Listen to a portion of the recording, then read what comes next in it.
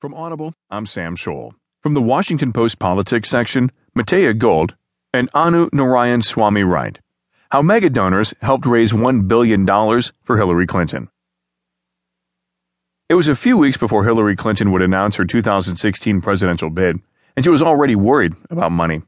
Can we discuss the fundraising plans for first quarter? Her top aide, Huma Abedin, wrote to other senior staffers in March 2015, noting that Clinton was concerned.